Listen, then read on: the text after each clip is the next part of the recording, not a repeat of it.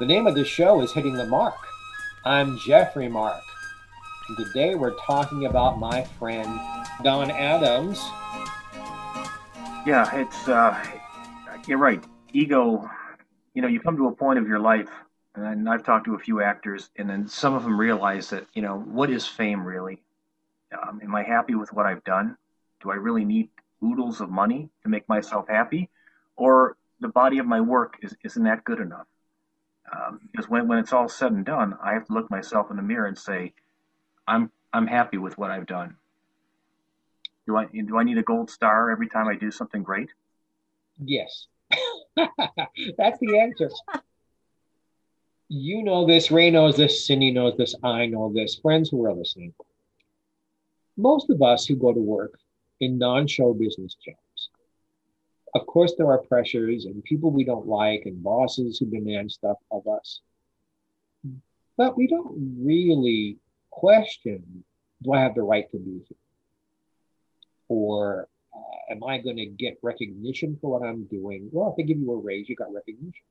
In show business, because it's not one job, it's one job after another.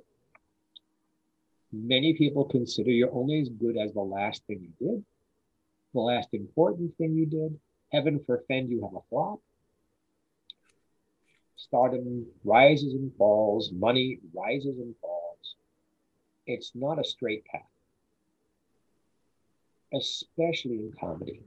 Comedy is the hardest thing to do in show business because when people don't laugh, it is chilling to be on a Broadway stage or a nightclub stage and realize there's, hundreds or thousands of people out there just breathing and not laughing. There's nothing you can do about it. A singer can change songs, and yes, what if you have a sore throat? What if you're hoarse? I can't go on. There is that kind of thing with the singer. The comedians are notoriously insecure. It takes ego. It takes bravado. It takes confidence to walk out there and tell those folks what's funny. You have to believe there's going to be a reaction. That leads to a lot of nerves, and comedy was changing in Don's life. Don was part of the wave of the Bob Newharts and the Shelley Burnings and the Nichols and Mays and the Smothers Brothers who were doing comedy differently. It wasn't vaudeville comedy anymore. It was more sophisticated, more hip, more adult. I don't know why, and Don didn't know why. He didn't just go back to doing stand-up and reinvent himself as a senior comedian, as someone who's got this long track record. He didn't do that. He wanted to be an acting star. He wanted to be a movie star. He wanted what he thought was his due, and he didn't get it. I always pictured him as a game show host. I thought he would have been really good. I don't think Don would have liked it. It's too beneath what he thought his station was. Well, I know it's an illogical frame of mind. yeah, but I mean, it just, Alex Trebek. I mean, I don't think that's beneath anybody. I mean, look what he did with Well, his career. no, I know Alex. Alex Trebek wanted to be a game show. I mean, that was his desire. He completely succeeded in what he wanted. He wanted to be a broadcaster. Don did not want to be a broadcaster. Don wanted to be a Broadway star, a film star. Don wanted to be that leading man. He wanted to be William Powell and do those kinds of parts. Did he not realize he really didn't have the voice for them? No. He didn't realize that he wasn't tall enough. Not that height is absolutely necessary. Mm-hmm. That he just missed it by that much, Jeffrey Mark said, holding the fingers together, as far as being a good-looking leading man. He wasn't of the men in his day. He wasn't Sean Connery. He wasn't Paul Newman. He wasn't that kind of Steve a McQueen. Steve McQueen. Robert Redford. James Garner. Those were his competitors. He couldn't measure up in that way. Could he have gotten a nice film career playing character parts? Sure. Had he been young and cute in the 70s, maybe Richard Dreyfuss kind of parts he could have gotten. He had the talent for that. Yeah, I don't get it. Wrong time, wrong physique. Mm-hmm. It just didn't work. You're dealt a hand in life, and you come to a point of your life. You realize that I'm 5'10", I weigh 185 pounds. My voice sounds like what it sounds like, and you got to deal with it. And you have to work around that, and you have to realize that we all have. I'm just speaking for myself. There's limitations. There's things I know I can't do well. I'm not going to try to keep trying to do something I don't do well. I'm going to master what I can do well. Ray, you are a remarkable man who thinks logically. Perhaps that's why you're a happy man. Maybe that's why you look 25 years younger than you are, because you don't stress yourself out about those negatives. But these men did.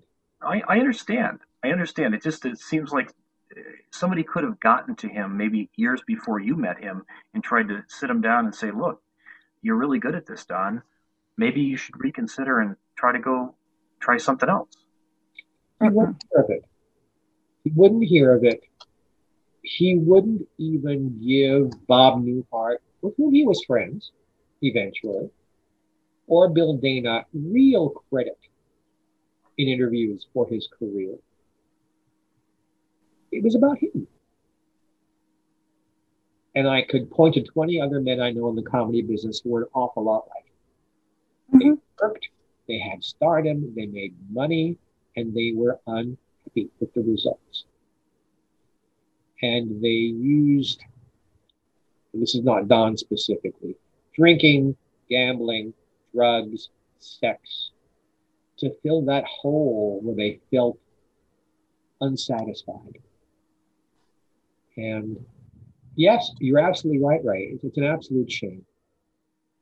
I look at myself. I've been successful. I've been a very lucky guy over a very long period of time. And I don't ask, well, why didn't I become, I always wanted to have my own television variety show. But why didn't I get that? I didn't because I didn't. I didn't because by the time I was old enough to have one, they didn't have them anymore. I wanted something that no longer existed. Why wasn't I a big Broadway star? Why wasn't a Jeffrey Mark in some great big musical? I did 4 off-Broadway shows. Should I sneer at that? No. I'm very grateful for what I have. And while I am confident in what I can do, I don't completely define myself by my career. I have children, I have grandchildren, I have people in my life that I love, including Ray and Cindy, that are important to me. So I'm sitting here with them talking. Other people don't have that.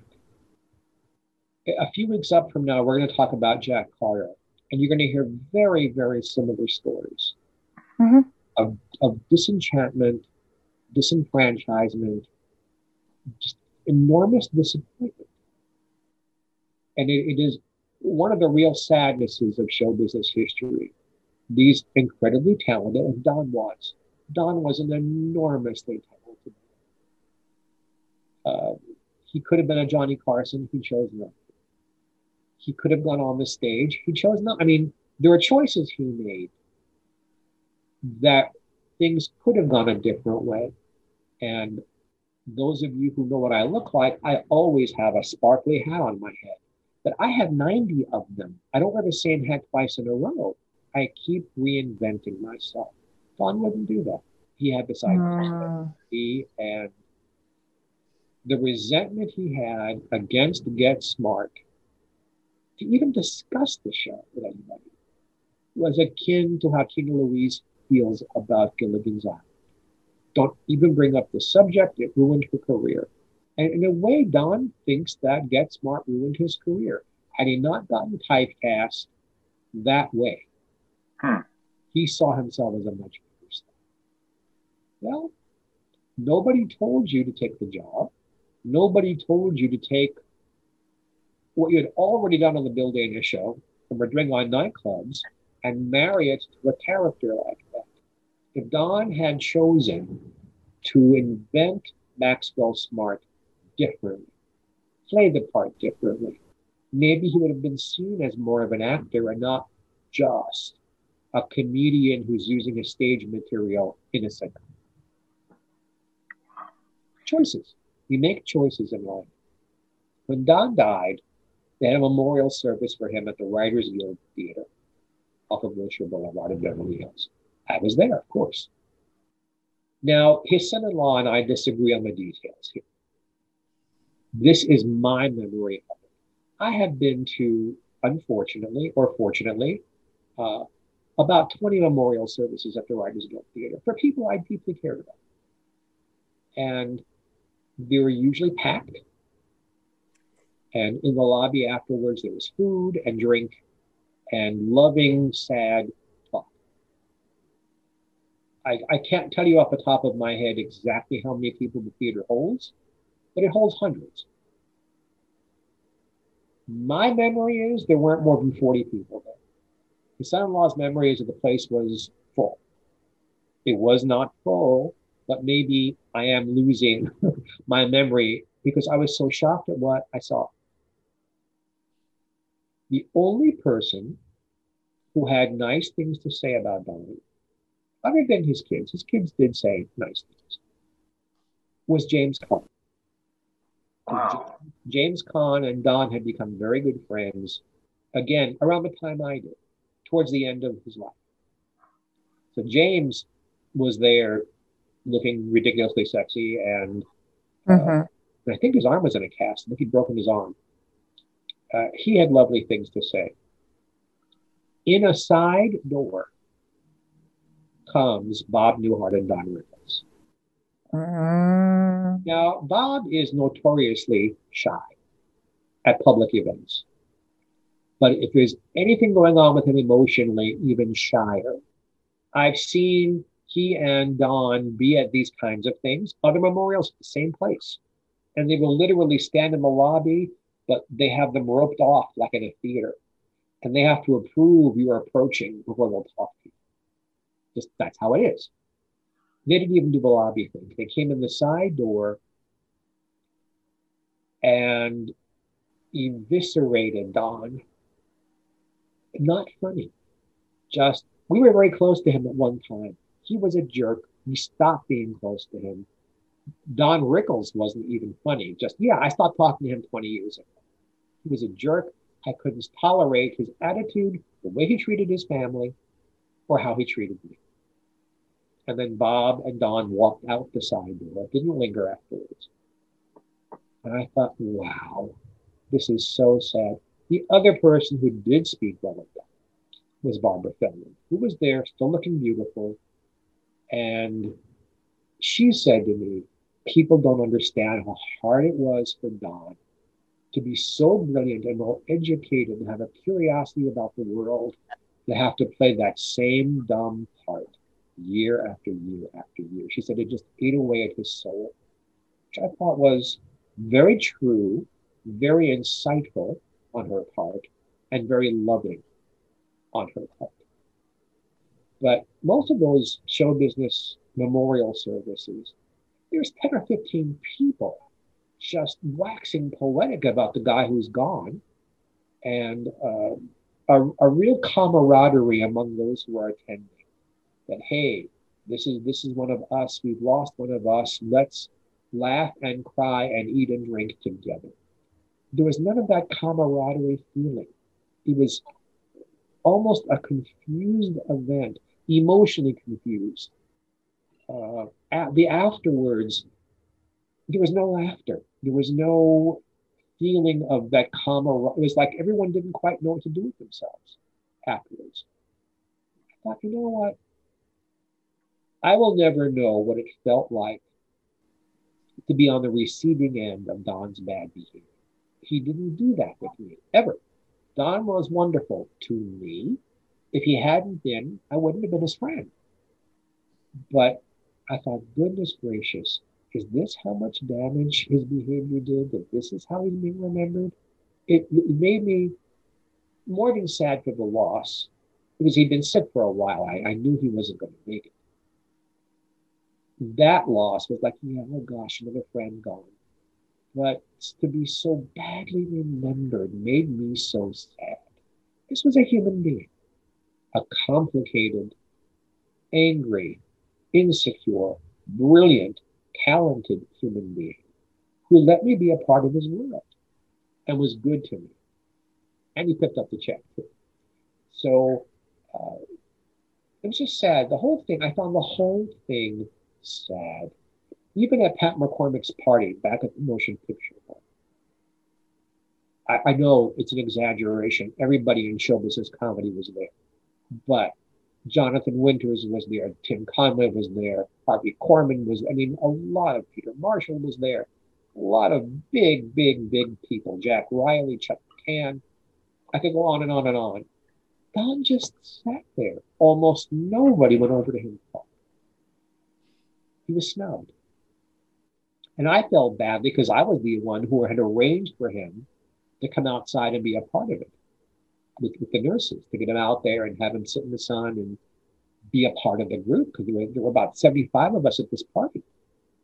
He just sat there. People, I have to assume there's a good reason for it. I just never witnessed it and don't know what it is. Very sad, Jeffrey. Well, not all of our visits are going to be full of laughter and joy. Sometimes when you talk about real people and their real lives, there is a sadness. The whole laugh, clown, laugh thing, which started hundreds of years ago, isn't just because it's a cliche. Cliches happen because these things can be true or can run true often enough that we see the pattern. A lot of comedians are very, clean up your language, Jeffrey Mark, screwed up in the head. It's why they're comedians, because they see the life as being painful and they try to laugh the way around. Well, lessons can certainly be learned for those people that are going to listen to this podcast, that, one must really look at what's important and be willing to be open-minded enough to look at another way. It is an enormous piece of good advice that I was given, 22, 23 years ago, by somebody who didn't like me. And I don't know why she chose to give me this advice, considering she really disliked me.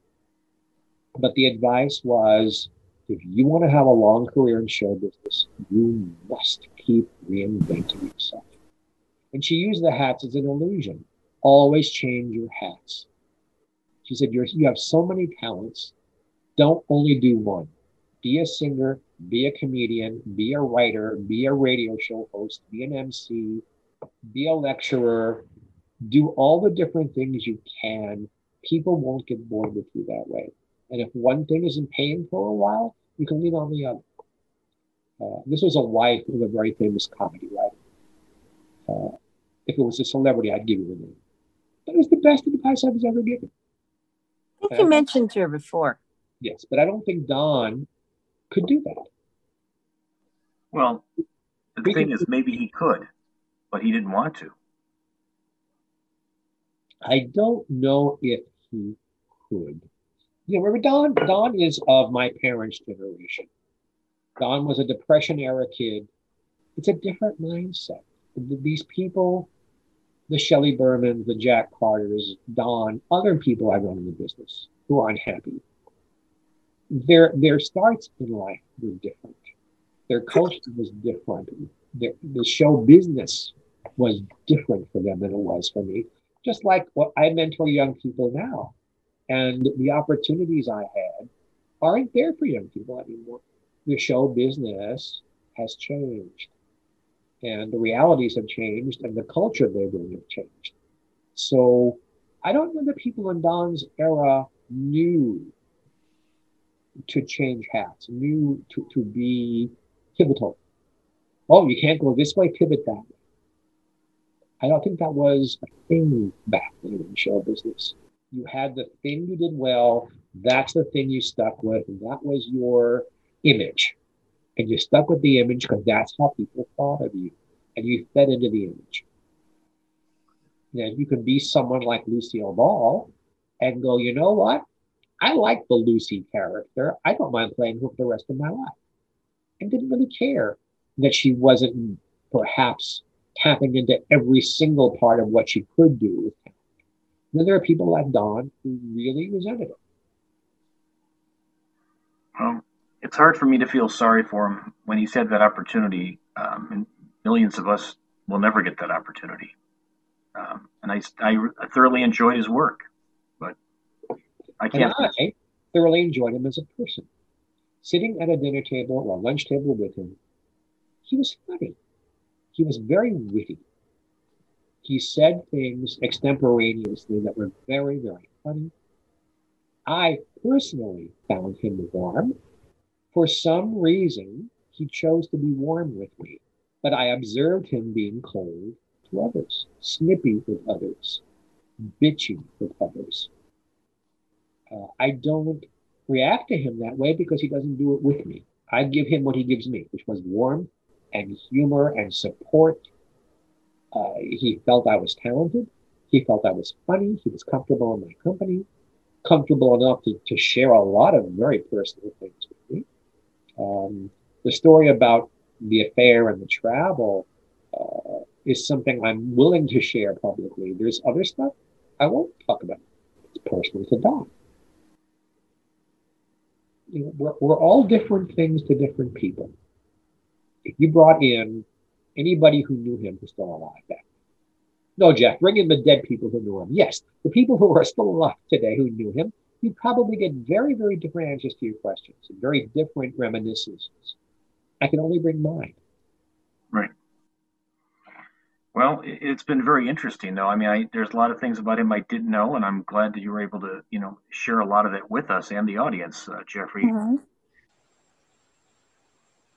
You're listening to Hitting the Mark. My name is Ray Carr, along with Cindy Verbalin, and the star of our show, Jeffrey Mark.